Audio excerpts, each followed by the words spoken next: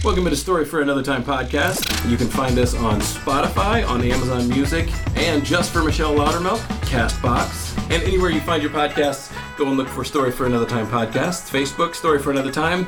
Gmail, email us. I'm Joe Greenwood. That's my friend John Jacob. Hey, everybody. But to understand the future, we have to go back in time. What are you bringing back? All right, now this will be, I know anybody my age that grew up in Central Illinois will love this, and they will say, oh yeah. Captain Jinx and Salty Sam. I have no idea what this is. I knew you wouldn't. Was this a local TV show? Is that what this Yes, they were a couple of guys. They were sailors. Mm-hmm. Captain Jinx was the captain. Joe. Well done. Well done. And Salty Sam was the first mate. Okay. And they were these two guys that would come on every day after school, like at 3:30, 4 o'clock, I don't know. And they'd have these jokes and different things like that, but then they'd show these cartoons in between their shtick. Okay. And every kid my age watched that growing up through grade school. Were they like local cartoons produced, or was No, these were like the really funny, fun Hanna-Barbera, Yogi Bear, Augie Dog and Doggy Daddy. Who was the guitar horse? El Kabong. You've lost me here. Seriously. El Kabong? Oh my goodness. Okay, classmates of mine, class of 83 from Morton, start posting on the Facebook page about these types of cartoons. No Kabong. Okay. El Kabong. He was this horse who was a sheriff by day, and then when he wasn't sheriff, he would have a mask on. He went by the name of El Kabong. Right. He carried this guitar, and to the bad guys, he'd go up and whack him in the head, and it would make like this El Kabong sound. It was awesome. Now that I say it, it really doesn't sound that good. It was awesome. El Kabong. Oh. But yeah, that's what I bring back. Captain Jinx and Salty Sam. That kind of entertainment after school. Nowadays, kids have hundreds of things to choose from and stuff. Back in the day, we had 4 channels. That was it. Yeah. I remember that. You had to get up and turn the little thing. Yeah. The UHF and the VHF. I remember that. So we got cartoons after school, maybe some Gilligan's Island. You do remember Gilligan's Island, right? I remember Gilligan's Island. You know, I always found Gilligan's Island a bit ridiculous. Of course you would. Can you tell us why? He made a radio out of a coconut, but you can't patch a hole in the boat? Come on, man. That's a really good point. But I loved it. It was a great show. You know, you touched on something there that I wanted to talk about. You talked about nowadays kids have, 100 different things when they come home. Yes. Their tablets, their phones, their, whatever. And so I wanted to talk about the role of technology from a educator's perspective. Yes. How technology particularly is affecting children the way you've seen it. So we'll have to talk about 2 different kinds of technology. Okay. All right. One kind is, what we use in school, right? For educational purposes. Right. That is a very important aspect of schooling. Kids have to be able to navigate the technological world. It can very much enhance education. Mm-hmm. It's a very important aspect of education. But there have been a lot of studies now since technology has taken over the education world. Right. And if you focus solely on technology, kids are really getting shortchanged on their education. How so? There's a lot of benefit in paper and pencil still. We're not just looking at what kids learn or the information available to them. We need to discuss how they learn and also brain development. And studies clearly show that just through the act of writing on paper, or especially cursive, there is additional brain development that takes place rather than just reading it on a screen. Recall is better when you read it in a textbook because on the internet, everything is kind of uniform. And it can all kind of blend together, but in textbooks, you have different graphics, different fonts, different layouts, things like that.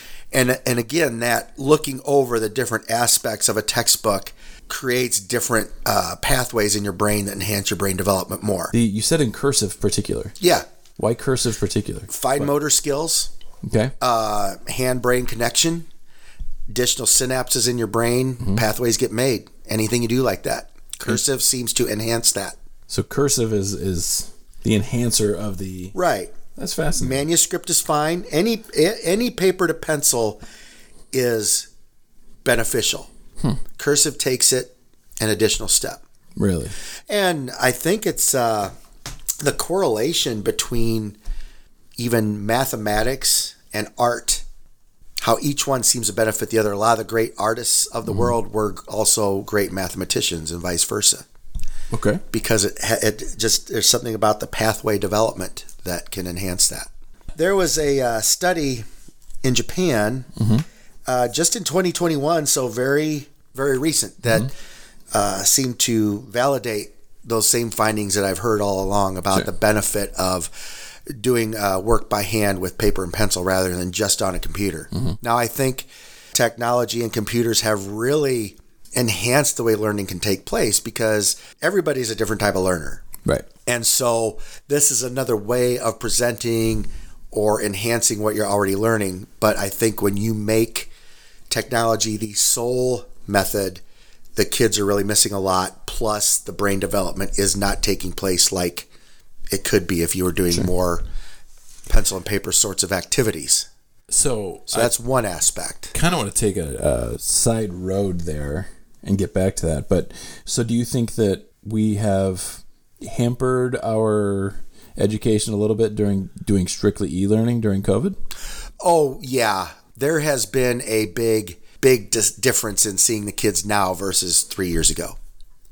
From what they could do, even with their attention spans, their behavior, all those things. And a lot of it is because, it's too easy to maybe not even really be engaged during that. Oh, sure. That we're finding out, And that kind of leads to the next thing I was going to talk about is I'm noticing all kinds of fallout. And I've been telling parents at school this for the last couple of weeks. I've been telling the school board this. There is more fallout than just the learning gap that happened during the whole COVID shutdown. First of all, there's a lot more heightened anxiety in kids now. Even after they come back to school? Even after they came back to school. I've noticed in two ways. Well, the story I like to tell is I'm a 56-year-old man, and the anxiety I felt taking my mask off at school and going into the hallway was really weird. I was so uncomfortable. It was almost like some weird form of PTSD. Yeah. I get so anxious when I go out in the hallway without my mask, like, oh my goodness, I need to, know. So if this happens to a 56-year-old guy, right? How did these kids feel from all that? Yeah, I'm sure we'll find lasting effects from, and maybe, whichever way you want to go with the masking, things like that.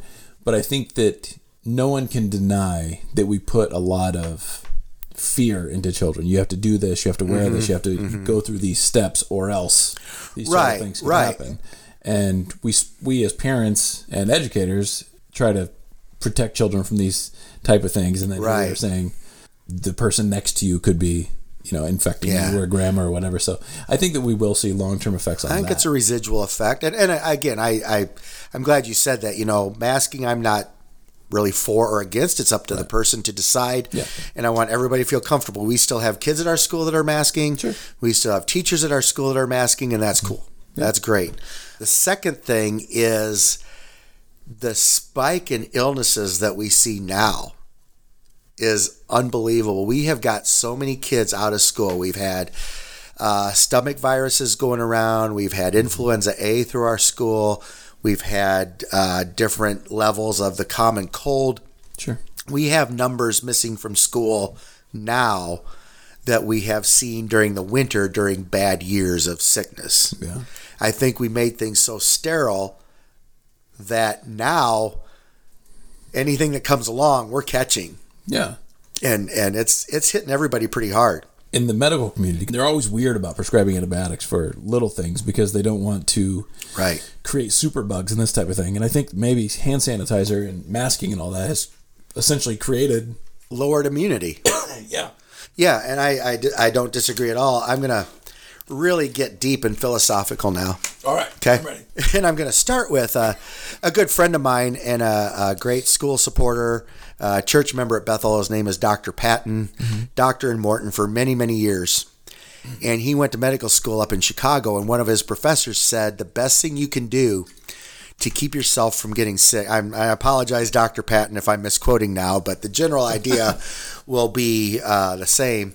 Go ride the L in Chicago and make sure you grab onto the handbars, the handrails. Okay. Because you'll get all of the different bacteria, viruses. You might get a mild infection or whatever, but this will build up your immunity. Sure. And there's something to be said for getting a little dirty, getting out there and not being too careful to help keep. I mean, when I was a kid, we would make mud pies and dare each other to bite into them, and that's what we did. And I don't think we would do that nowadays, or kids would do that nowadays, or parents would not.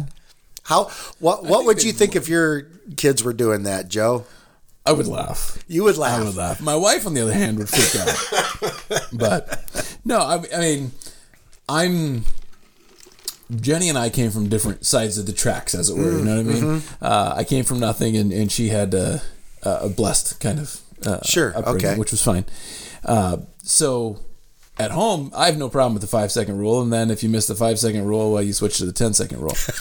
So I have no problem with that. Obviously, some things because we have dogs, but if the kids are out there rolling in the mud, don't bring it into the house. But it's part of being a kid, right? And with that being said, though, I don't get sick.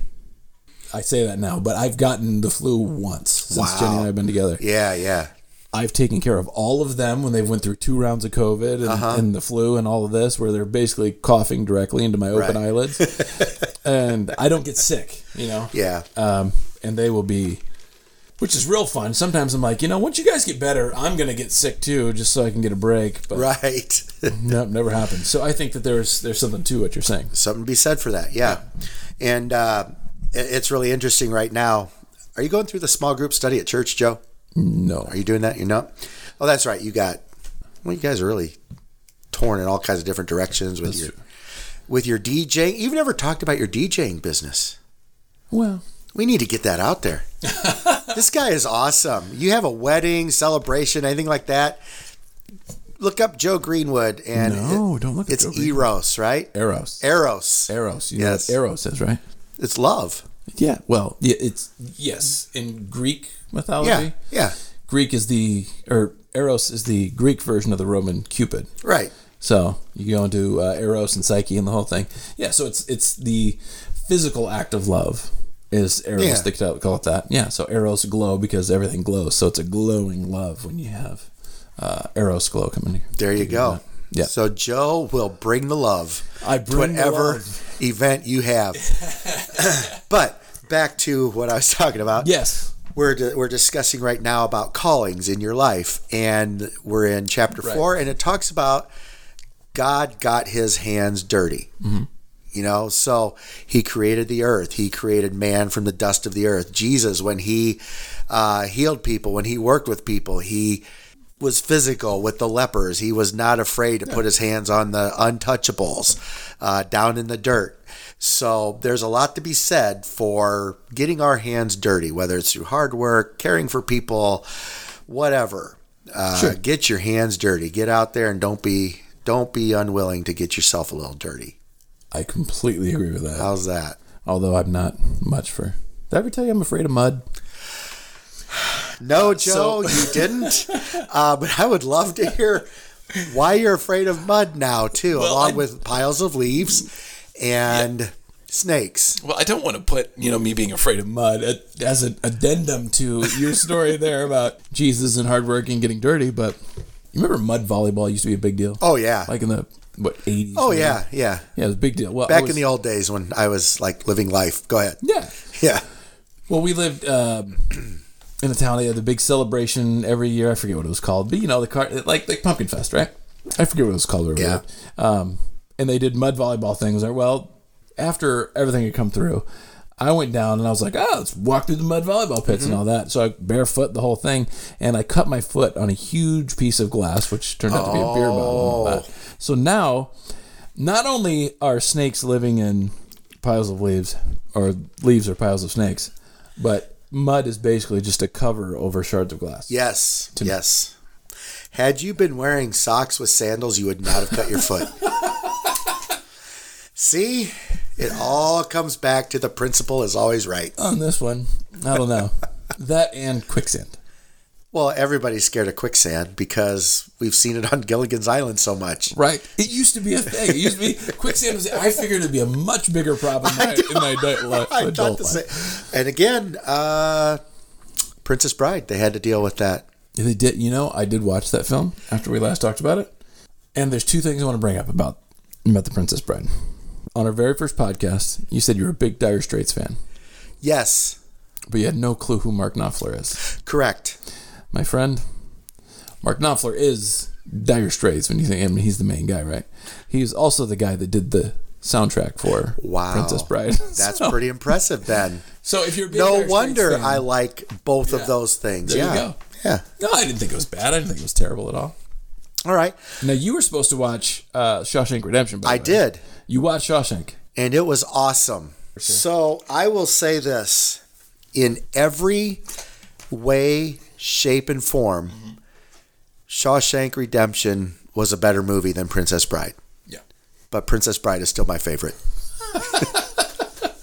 Shawshank Redemption was awesome. It was awesome. It was a very good movie, very well done. So I have a little short quiz for you.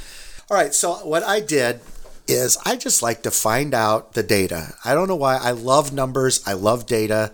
It speaks to me for some reason. So I went to Rotten Tomatoes. Okay, Rotten Tomatoes. Rotten Tomatoes. I looked up both movies on Rotten Tomatoes. Princess Bride and Shawshank Redemption. Okay. And they both had amazing scores. Really? Why do you say it was such a surprise? Well, we'll come back to that. I mean, Joe, I am being very open-minded about the movie you suggested to me. Shawshank? So, I'm going to give you Rotten Tomato scores from the critics and the audience scores. Okay. Well, critics are always wrong, by the way. And you have to tell me which movie earned which score. Okay. All right? I'm in. So, first of all, I agree with Joe. I always go with the audience score over the critic score because don't get me started on movie critics. So, we'll do the critics one first. One had a critic score of 91%. Okay. Which is an extremely high Rotten Tomatoes score. Now, the other had a score of 97%. Which movie had which score? Well, that's going to make it difficult because I feel like I need to add in whether or not each movie offends current sensibilities. So I feel like... Do you know who you remind me of right now? Who's that? In The Princess Bride, that Vicini guy, when he was doing the Battle of Wits with the Dread Pirate Roberts. Clearly, I'm not a fool. I cannot touch the wine which is in front of me. But I'm not a fool. And you know I will not touch the wine which is in front of me. So I clearly cannot touch the wine which is in front of you. Right. Go ahead. I did like that part. Kind of reminded me of that right now. But go ahead. But that's how I overanalyze, Joe. I do overanalyze. Is what I do. I'm going to say what is rightful is that Shawshank should have the higher score. Okay. What is rightful? But since that's rightful, it's probably not right. You are Vicini. So. But. Critics have Shawshank higher. Sorry. No way. Yeah. Princess Bride, 97% critic score. Shawshank Redemption, 91%. That's absurd. Okay, fan scores. All right, so one is 94% audience score, and one is 98% audience score. I mean, those are some astronomical numbers. Yeah. 98 and 94. Okay, you still have a chance for 50%, Joe. Princess Bride's not that good of a movie. You hit to put Princess 500 Bride in the major leagues. You are a superstar. You can do this. True. I can Tony Gwynn it. 98 and 94. To even put Princess Bride in the same game as Shawshank Redemption is absurd. I'm not saying, I'm just saying. Again, what is rightful? I love this. This is fun.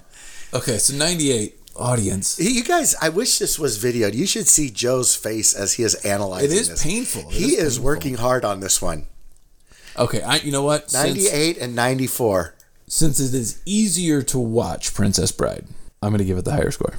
I'm so sorry. Are you kidding me? Sorry. Shawshank Redemption, 98% audience score. Princess Bride, 94%. I am sorry, Joe. You struck out. You are over today. I am an offer. I'm sorry. I was just thinking that it's easier to watch Princess Bride.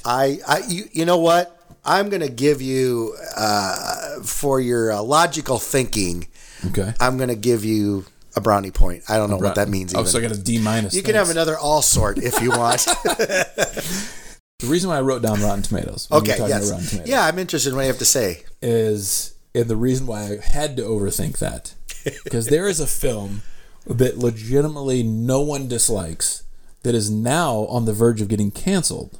Rotten Tomatoes score has dropped. Critics are panning it, making it. This is the review. Okay, give us the review. It's too specific to be proper allegory and too vague to provide satisfactory millennial perspective on the last 50 years. Moving on, another terrible review for this film. It's a bad movie that gets worse with age. And these are the critics, I would assume. Okay, here this one should give it away. This is a critic, yes. Okay. That rated this film that everyone loves as rotten. Only in America could you envision a film with the conceit of a simpleton as a conduit through a swath of the country's socio-history. Oh, I'm going to guess. Yep.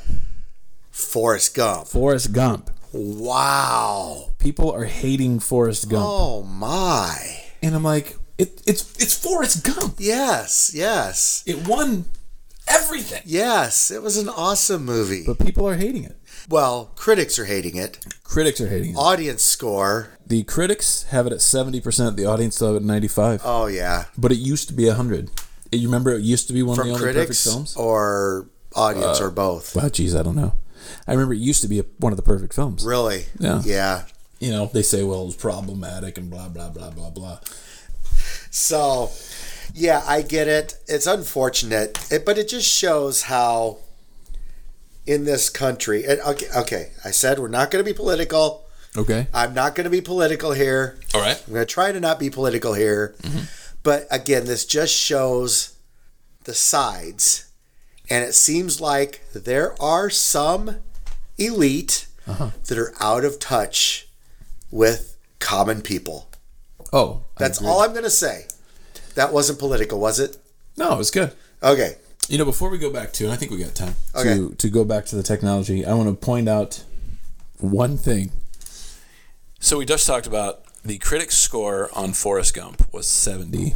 Right. And we still had Shawshank and Princess Bride pretty high. Yeah. Right?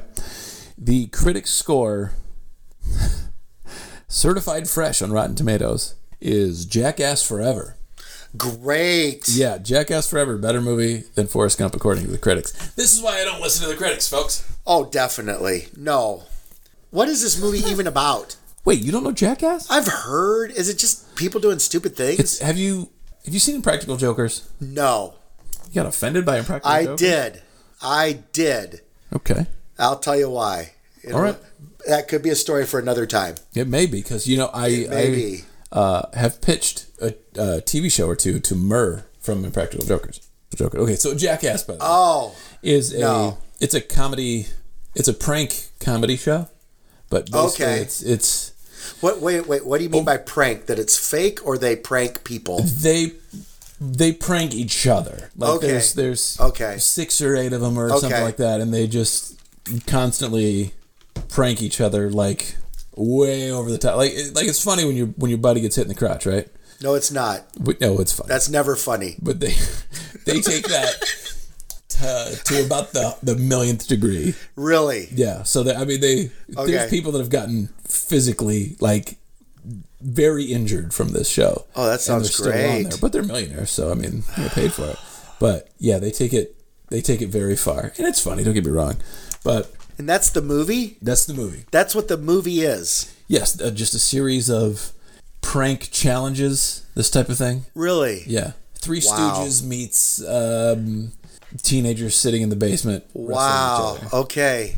That's what Jackass is. It's a better film than Forrest Gump, according to the critics. Wow. I'm kind of speechless right now. Okay.